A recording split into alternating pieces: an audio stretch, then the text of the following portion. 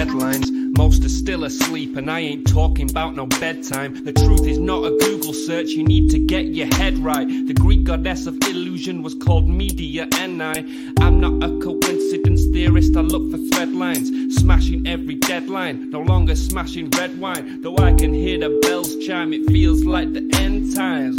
That probably should have been smashed on red wine, but the carnal mind is foolish. Obey and end up ghoulish.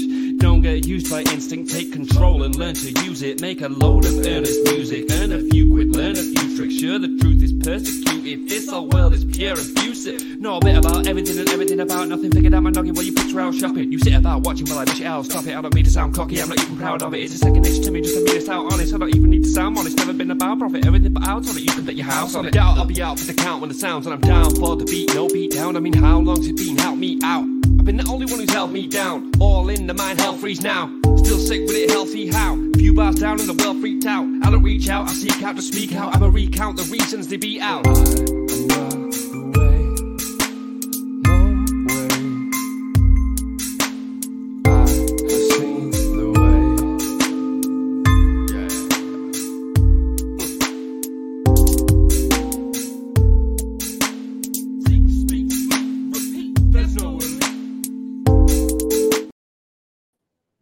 Hello, good afternoon, everybody. I'm your host, Joseph Daniel Pena. This is the 509 Divine Plans podcast. So, what we got on today is my boy Rust77, I think it is from Instagram. He's a soil expert for cannabis, right? But he was a little busy. This is an interesting week. I've had 4 no-shows, so just strange, I've had weeks where people were spot on and even early, but I mean, it's the holidays. Hey, but while we're at it, we're just gonna go run through some news. I got some important things for you guys to see. Check this out, guys. You guys have not heard, there was a big fire over in New York, over at one of the police stations, and the evidence area. So, you know how that can go. It just kind of sounds shady, am I right? Yeah. There were 8 injured, and people were speculating that the evidence goes back to at least 30 to 40 years. So it's pretty interesting. Like, we got some clips right here. I'm not going to be able to play the audio, but we can just show you the video, and that's what we'll go ahead and do. 3 alarm fired up at a police evidence in New York City Tuesday. At least 8 people injured, including 6 first responders.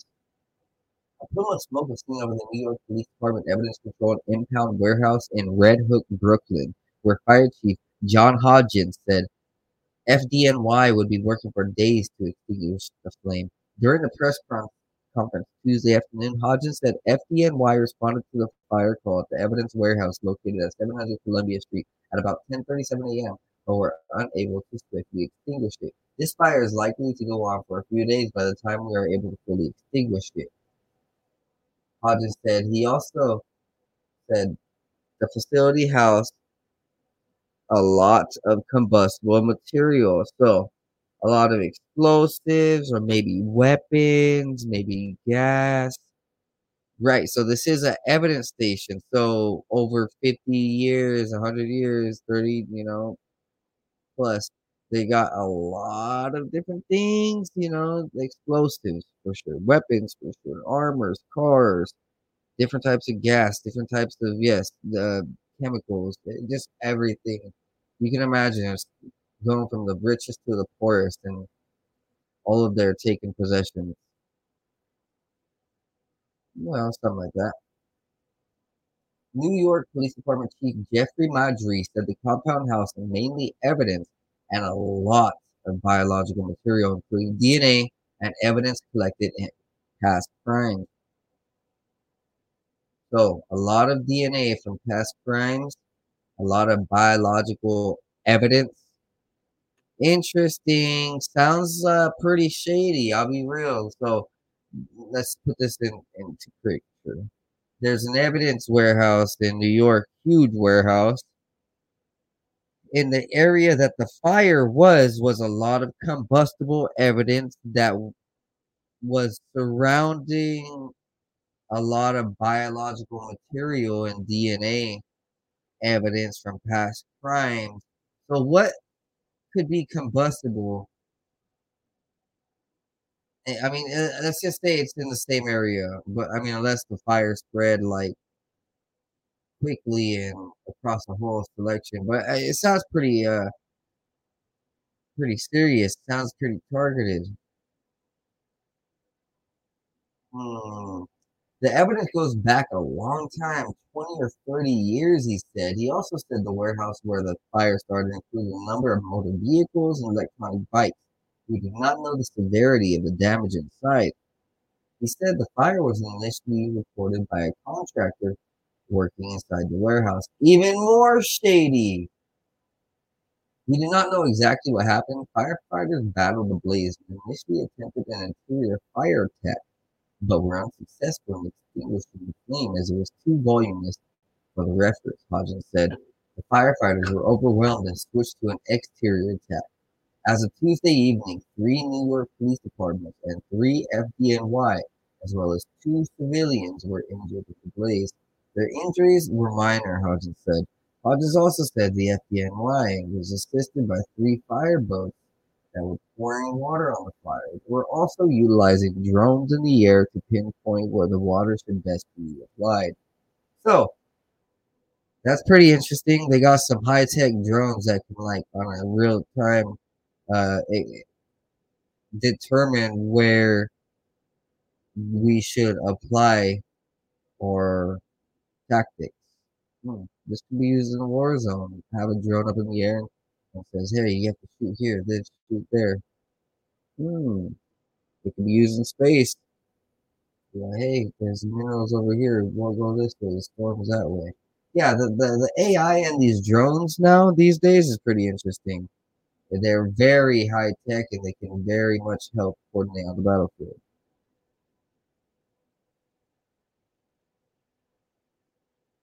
Approximately 150 personnel with New York Police Department and FDNY were on the scene Tuesday afternoon. Their efforts continued into the night. New York City Council member Alexa Aviles later confirmed the injuries and urged residents to remain cautious of the ongoing recovery efforts. District 38 residents, you may see a black plume of some coming from Red Hook. Please be aware 6 first responders and 2 civilians were injured. It may take days to fully extinguish the fire, and the cause is still under investigation. A section of the warehouse later collapsed. Very interesting, guys. So this is one of the firefighters that was injured. He's wearing a mask. Mask on. Okay, mask on. Mask on. Moving forward, so I'm gonna harp on this a lot. Every time I see these type of things, I might even run them twice. Research links common sweetener with anxiety in mouse study. Researchers have linked the artificial sweetener aspartame to anxiety-like behavior in mice. So you know how they really have a lot of correlating data from mice studies to human studies that actually match up. So things that happen to mice, same thing happens to humans most of the time, half the time, a lot of the time for the health stuff. And yeah. So aspartame is that artificial sweetener in soda and a lot of other things. You know, it can be very much like similar to Splenda and those type of things. The artificial sweeteners in general are all on the compound level and toxicity level of this. Very, very similar. An artificial sweetener found in nearly 5,000 diet foods and drinks. So, yeah, aspartame is in everything. You know, I've been telling you guys this for a long time. Long time. You got to go organic and non-GMO, and you'll save yourself. You'll save your body. You'll save your mind. Yeah, literally everything will be better for you. You'll love it. You won't get anxiety. You won't get sick. You won't get cancers. You won't get inflamed easy. You just will feel better. Moving forward, guys. This is a short one, and I'm gonna run you over to Jason Burmis and a documentary about him. So look at this, look at this, look at this. Did the Aztecs use mountains to track the sun? According to the statement released by the University of California, Riverside, the Aztecs used the mountains of the Sierra Nevadas along the eastern edge of the basin of Mexico, in which Mexico City is located, as a solar observatory to track the sunrise. So let's just look at this. They kind of look triangle-ish, pyramid-ish. You know, they did say Giza and some of these pyramids could track celestial, bodies. Not saying the sun, but hey, it's very much so that our ancient cultures could track the celestial movements and the movements of the seasons, very much so by their surroundings or purposely their architecture. Now, we do know that just like the Bosnian pyramid was once like this. On God, about 50 years ago, it was covered up in shrubbery, but now they're uncovering it, I believe. Pretty sure. Well, we know that that's the same case with a lot of other pyramids around the globe. Now, continuing on. Detailed knowledge of the movement of the sun and the timing of the dry and monsoon seasons would have been required in order to grow enough food to feed 3 million people thought to have lived in the region before the arrival of Europeans in 1519. Bullshit. Europeans arrived way earlier in 1300, but those not even the Europeans they weren't even good. Like the story goes back way further. The Hebrews came back way before the Europeans, the Vikings, same thing. Modern history is bullshit. Anyways, the scientists led by ecologist Ezekiel Ezgura began the search for a possible observation spot in the ancient Aztec text. Reference to Mount Tayaloc led them to a site of a temple on the summit of Mount Tayaloc. Then, using a computer model, the researchers determined that the causeway structure at the temple aligned with the rising sun on February 24th, the first day of the Aztec year. So there is a temple right here. You see that? Very interesting. Awesome. Very cool. I love to meditate there. Drink tea. Do ayahuasca. Get my Joe Rogan and Graham Hancock on. Ooh. When the sun rose at the landmark point behind the Sierras, they knew it was time to start planting. The Aztecs were just as good or better as the Europeans at timekeeping using their own methods. Interesting. So we see this beautiful land. Just amazing what's out there. Green trees, blue skies all year long down there, South America. Well, this is California, but in Mexico and stuff, Central America. Well, actually, my bad. This isn't California. This is Central Mexico. This is written from a dude in California, but I'm up in the Pacific Northwest. So I wish I was down over here in Central America. Yes, you get it. All right, guys, check this out. I've been harping on this for all year long. When I was in the military about 10 years ago, I was National Guard, only there for like 2 years, but in a short time that I had a good chance and good opportunity to meet and talk to a lot of higher ups and older people, sergeants, people who've been through the war. And one of the things that they had said is that our next warfare, World War II was fought with guns and tanks, a little bit of planes and stuff. Afghanistan, we started seeing more technology involved, and then he said our next war, World War IV-ish, like World War III, World War IV-ish, whatever. The next official set of warfare would be fought with chemicals and computers. So, you know, we kind of see what happened these last few years. There's a virus and chemical. It's like this biological chemical disruption warfare, right? Okay, and then this happens. F-35 pilots dressed for chemical and biological warfare from now on. So, foreseeing the military wants to ramp up its biological and chemical warfare tactics, I'm guessing, as a global. I mean, I understand that it is already part of their plan. If we look at their plans, very much out in the open. They want to ramp up the global politics and global war with it. And so we're gonna just see technology be used. With technology, it targets the main cores of chemistry, biology. Uses radiology, attacks on a nuclear level. These things are very direct.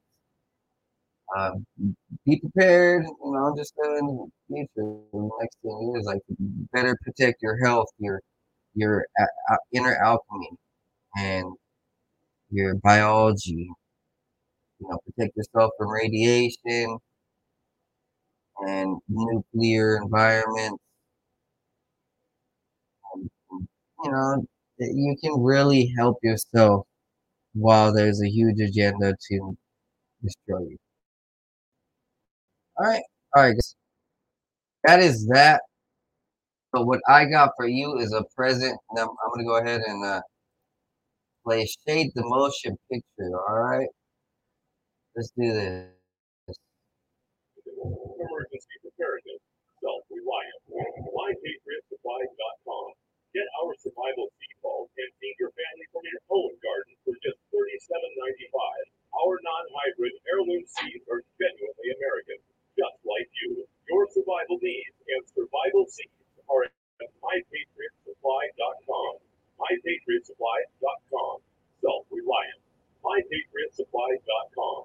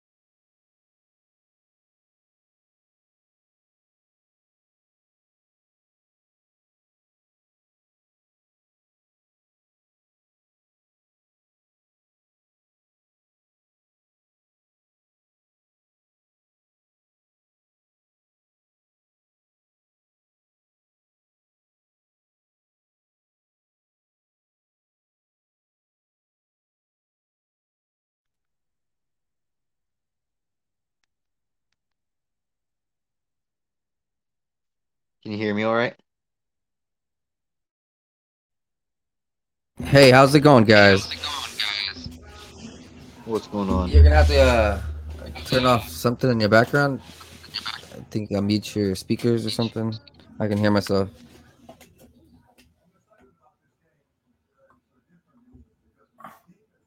Hello? Yeah, can you hear me? Oh yeah, I can hear you now.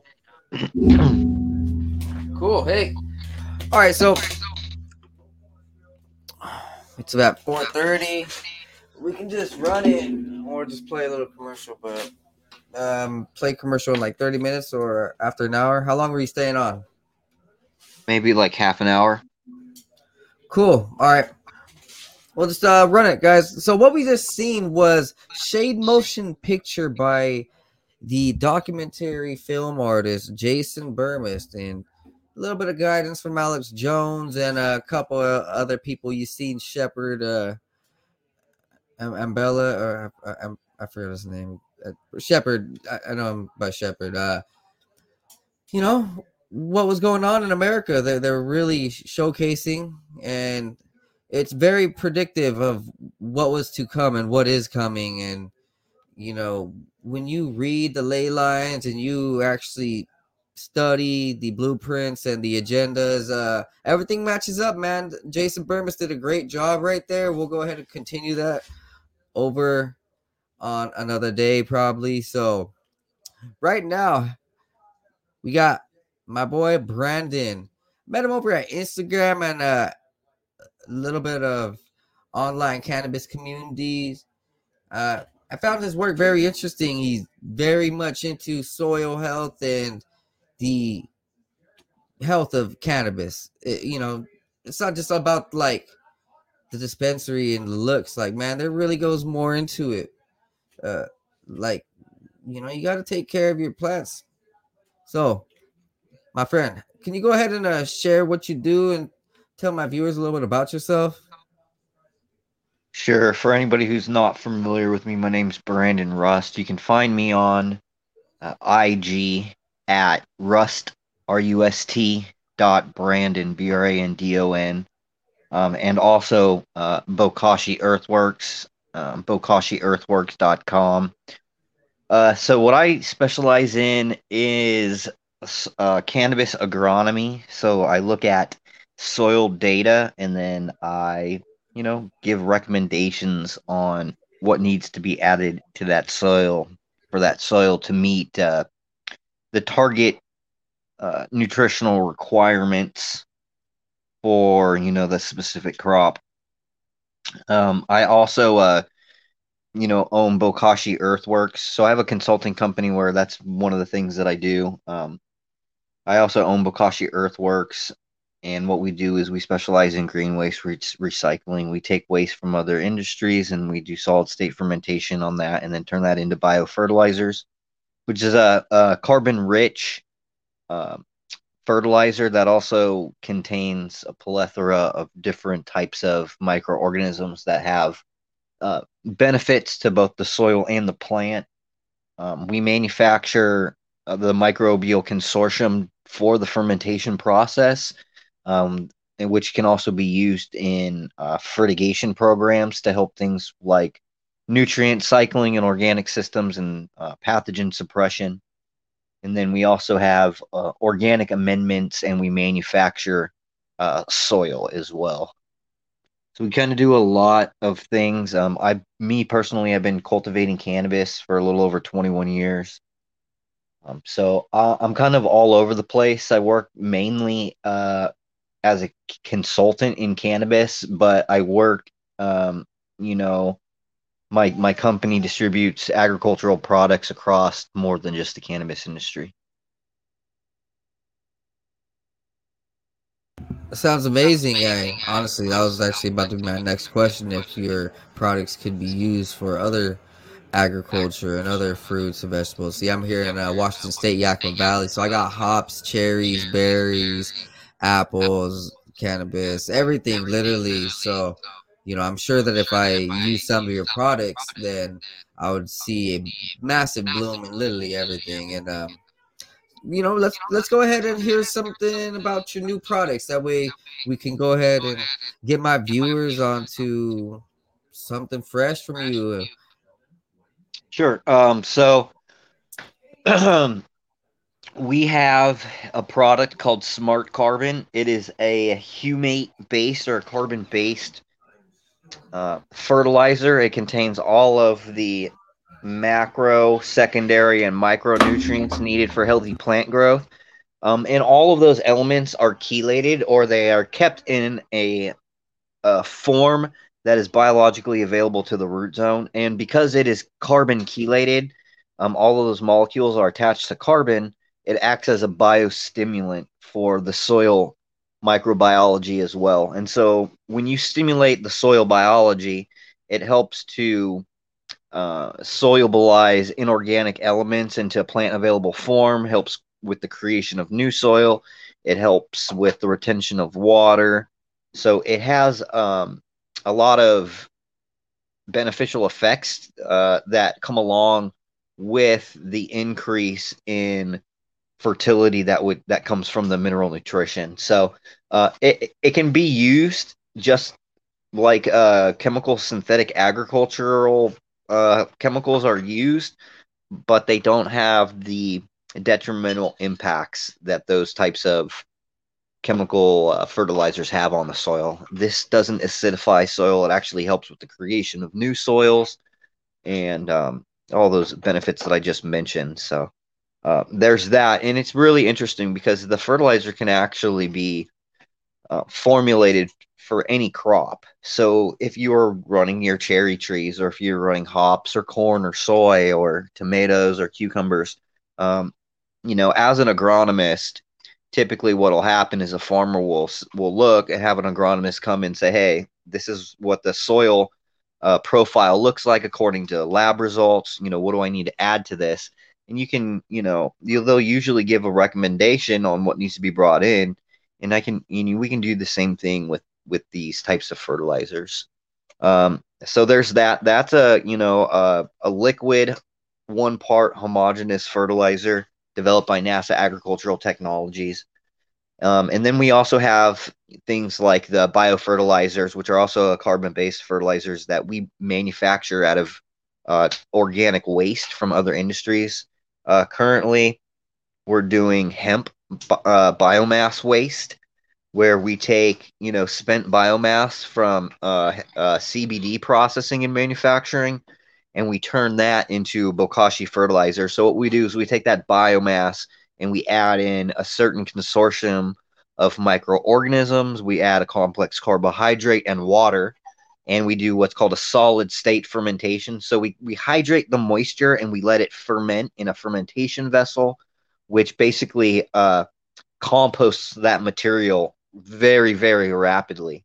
It completely composts that material and releases all of the available nutrient and mineral nutrition that is trapped in that organic material, and it makes it bioavailable. So we ferment it, we dry that out, and then what we're going to be doing is currently you can use it just as a top dress once it's dry, but we're also going to take a step further and we're going to do something called agglomeration, which pelletizes it to make it into a slow release fertilizer.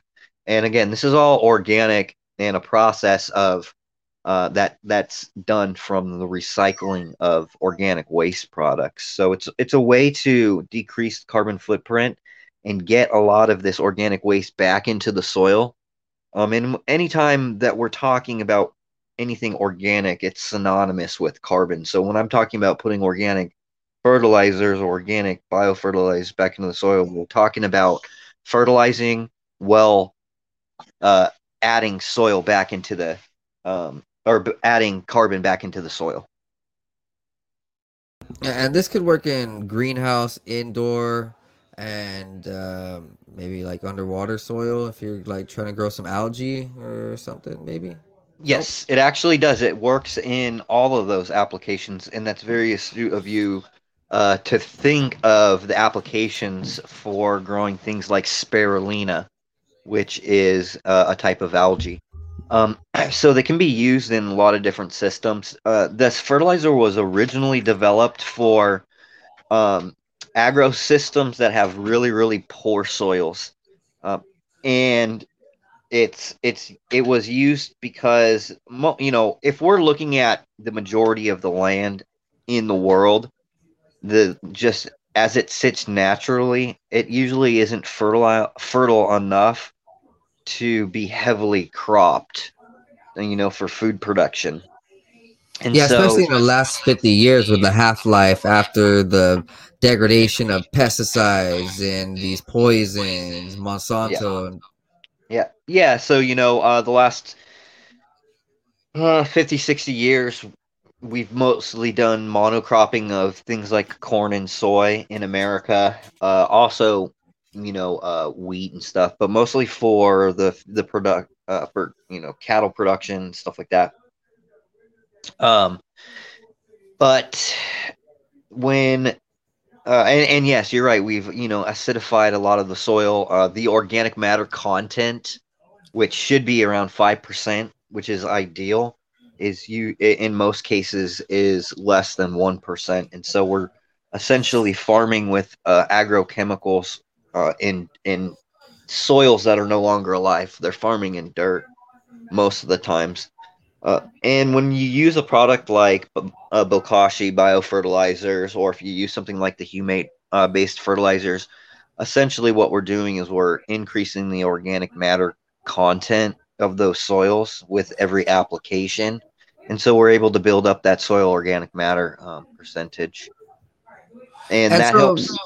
if Go we ahead. use this in our garden, then we have our chickens. Our chickens would probably like snack on, the garden, and probably be healthier if our animals are snacking on these pastures that we use this product on. Then probably be better. Sure. Well, you think about it like this. Chickens are natural scavengers, so they're going to pretty much eat anything. So let's say you have waste. You can always take your waste from, what you're eating. You can always feed that to your chickens, and that will essentially like kind of close the loop, or you're not producing waste. As opposed to maybe composting that or using it in a vermicomposting system where you're feeding it to earthworms, or maybe you're doing bokashi composting. So there's different ways that you can approach utilizing this waste. The reason why we're doing the bokashi composting is it's because it can be done on an industrial scale. And so if we're producing,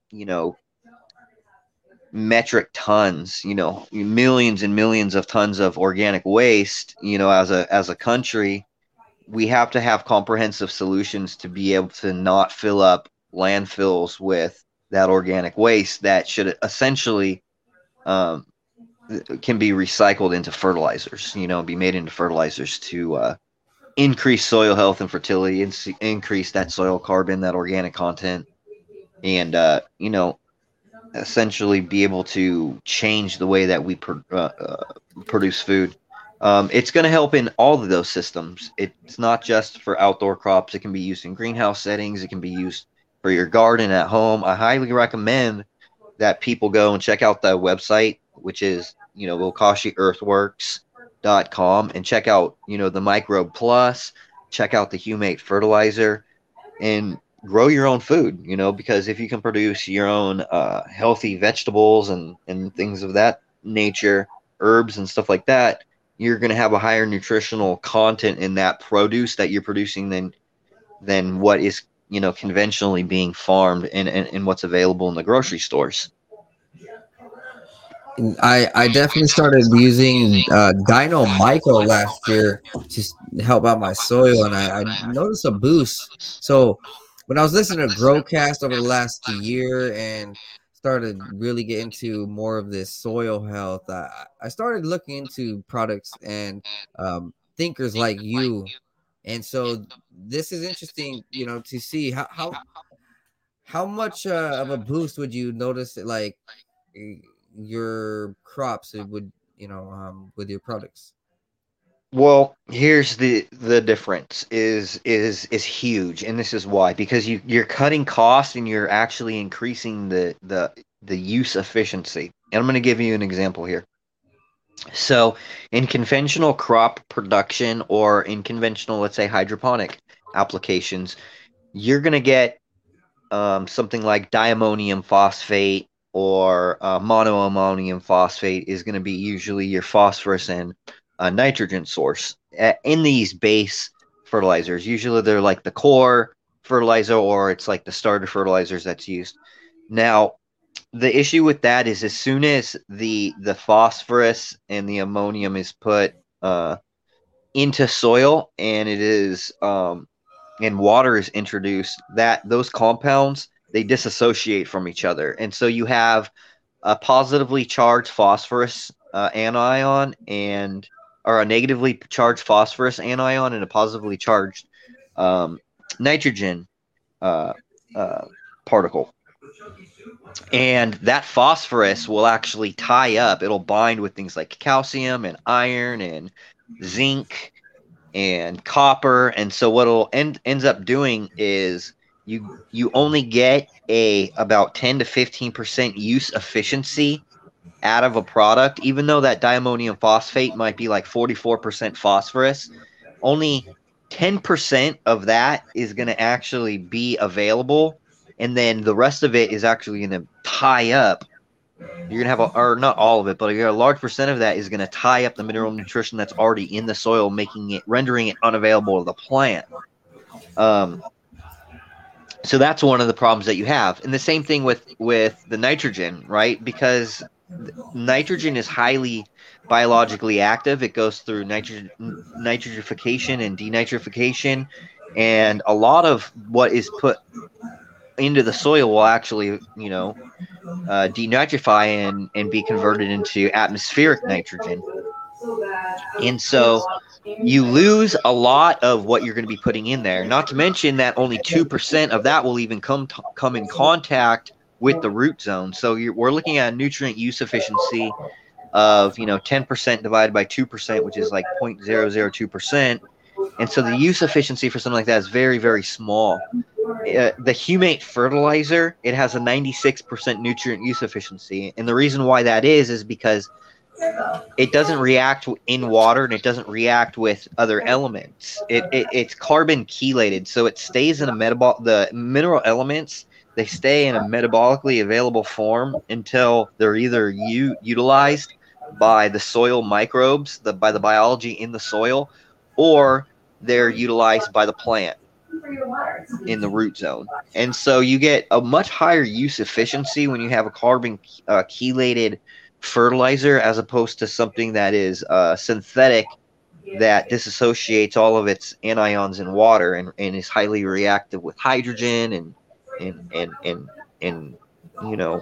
in these soil systems. So let's just say that if we go outside, we can imagine when we use this product over about a year, I would imagine the electricity would just be a little higher in the soil. Like you can feel like a little bit more vibrancy in your soil and your plants. They're a little bit more alive, for sure. You should Right? have you. So let me give you an example. There was testing done in China, for example, using the humate fertilizers, and they took this specific rice cultivar, which was regularly cultivated, and it was hitting 6% protein content, and they ended up switching over to the humate fertilizer, and they increased that protein content of that rice to 11%, and then they doubled the yield. So they were able to get they were able to get an additional harvest in the same growing season and also increasing the protein. So they doubled yields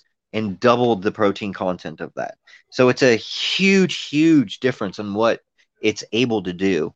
I'm going to give you another example. We just did a trial run at a college in Illinois, in central Illinois, and they did a couple acres of sunflowers and a couple acres of pumpkins. And I gave them, I think, 5 gallons of approximately 19 liters for those for the acreage, which I think it was a total of 3.5 acres that they fertilized. And they ended up only using, I think, 3 of the gallons of fertilizer, and they produced, a massive amount of sunflowers and pumpkins. They ended up selling all the pumpkins to a local farm, their college. That they had a huge flatbed truck that must have had like 24 Uh, you know those big ass tubs that they have at Walmart, the cardboard ones that they're all filled up with pumpkins. They must have had like 24 of those things loaded up on that truck, and they still had pumpkins left over. You can actually see the story. I think it's on my feed on IG, and then there's even a USA article. I think that might talk USA Today article. If you Google Bokashi Earthworks, that might talk a little bit about it. But these things have a really, really great nutritional or nutrient use efficiency, and you know, at a time, and the application is because they're has a higher efficiency. You can use less of it, so it's cheaper for a farmer overall. I'm kind of wondering now what this would be like along our riverbed systems, and if we use this in some of these really swampy areas and around those areas where there already is a lot of soil and a lot of vegetation, a lot of damage still. You know, I'd imagine you'd be able to restore a lot of environments. This sounds pretty amazing. All right, so is there anything more you can go ahead and talk about while we go ahead and finish up the 30 minutes, or we can continue on? You can go ahead and speak about your products or why you were so interested in the first place in doing these type of things. Did you like smoke cannabis, and or were you a gardener from the beginning and started getting into this? Yeah, so I was smoking when I was 15. I was selling a little pot here and there. I was always looking for the best weed, looking for that high grade. And when I was 18, I was introduced to some OGs, and they kind of brought me under their wing.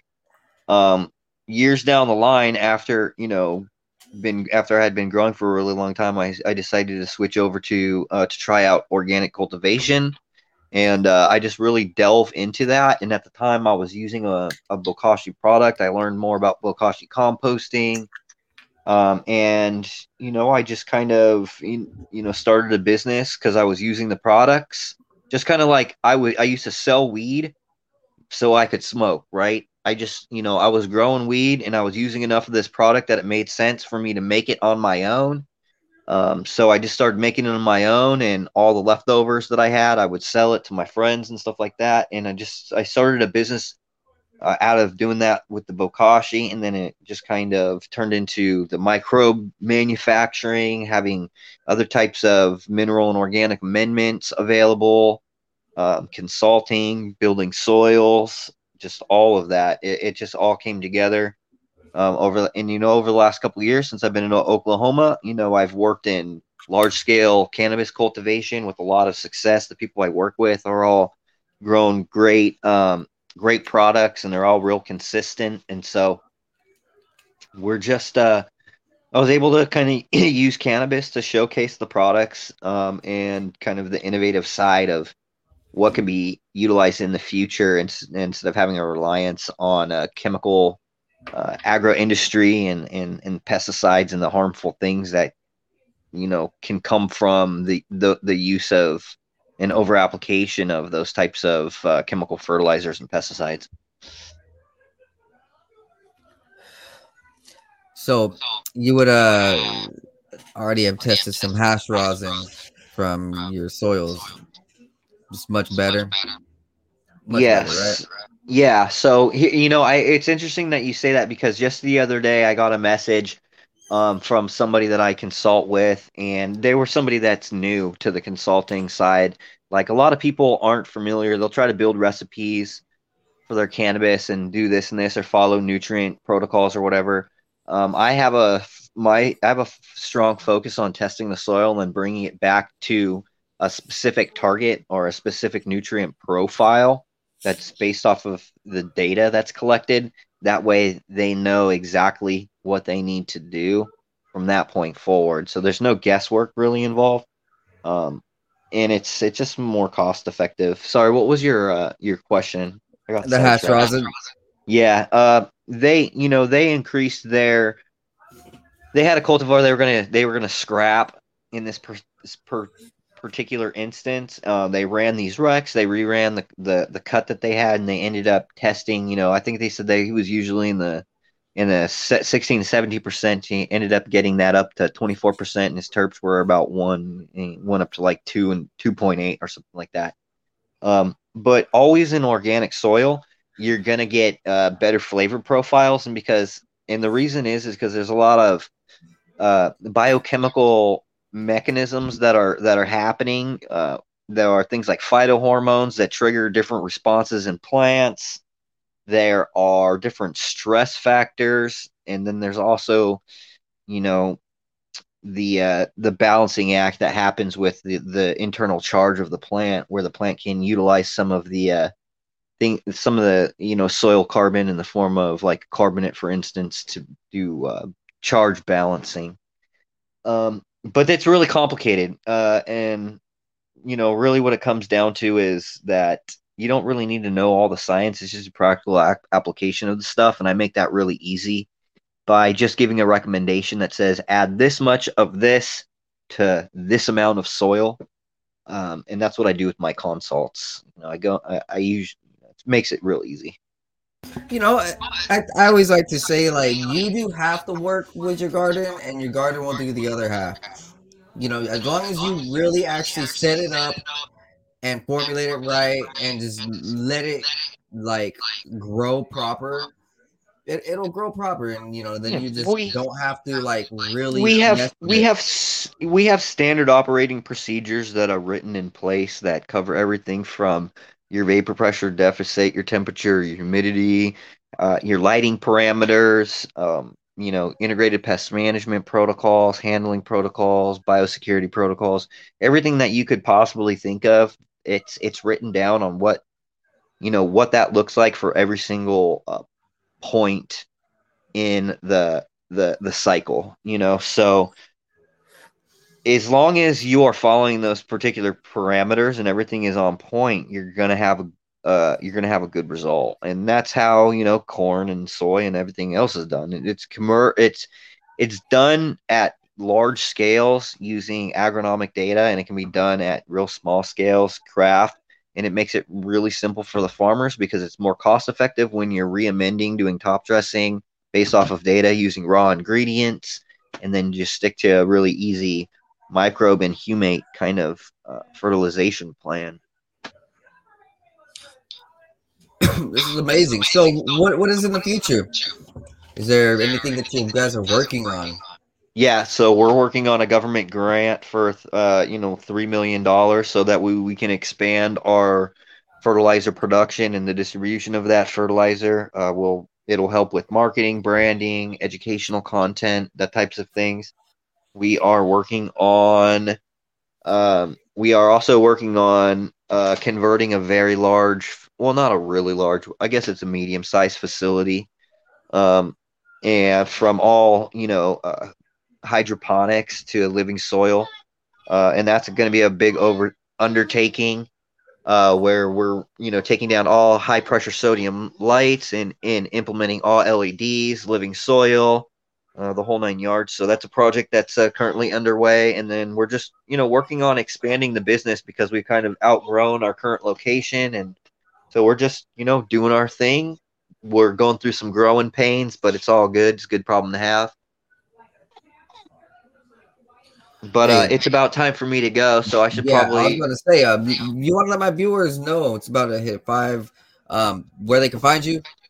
Yeah, sure. You can find me on Instagram at rust.brandon, and then Bokashi Earthworks. That's Bokashi. Earthworks, all one word. BokashiEarthworks.com. You can find me on Instagram. You can find me on Facebook. You can find me on YouTube. It's all out there. Hey, yeah, we'll go ahead and have you on another time, maybe just, casually on through the months, just to talk about some soil health and just a little cannabis here and there. Sounds good. Have a good night. Hey, you have a great time. Thank you for your time. Happy New Year's and happy holidays. Happy holidays. Hey, peace. All right, guys, you guys have heard that. Hey, remember, your physical health and your soil health is hand in hand. It's literally very important for both of them. When you go outside, you just can't throw a seed in the ground. Water it and let it grow and think you're gonna have the most amazing harvest. Like, no. It's more than that. The soil health is key. My boy Brandon Russ knows more than me, and you guys heard it right there. So what I could do is run the rest of this documentary for you, but we might go ahead and hold that off until tomorrow, and I'm just gonna rerun it tomorrow. And hey, I'm gonna head out of here. You guys have a wonderful night. Take care. Be high. Be blessed. Peace out.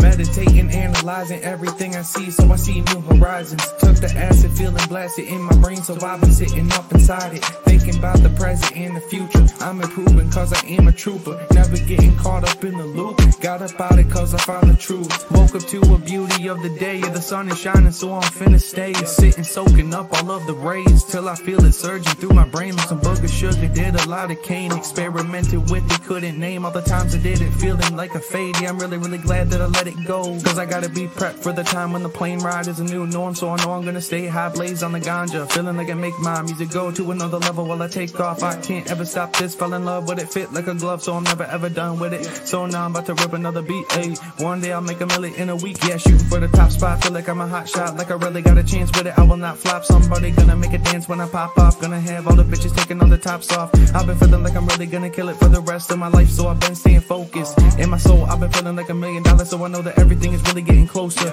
Yeah, no posers, only been hanging with the ones I've chosen. Only all the people that are living in the right way, cause they spending every day growing. Yeah, no whole shit coming in my life and then leaving in a moment. That's the shit I'll never let into my life again, cause lately I've been feeling like I'm golden. Never showboat, I just showcase on my music that I made this far. Always knew that I could be the one that would get this far. Now I'm right here looking in my mirror, trying to figure out if there's any more fear, cause I'm getting rid of it all, yeah, I'm getting rid of it all. Meditating, analyzing everything I see, so I see new horizons. Took the acid, feeling blasted in my brain, so I've been sitting up inside it, thinking about the present.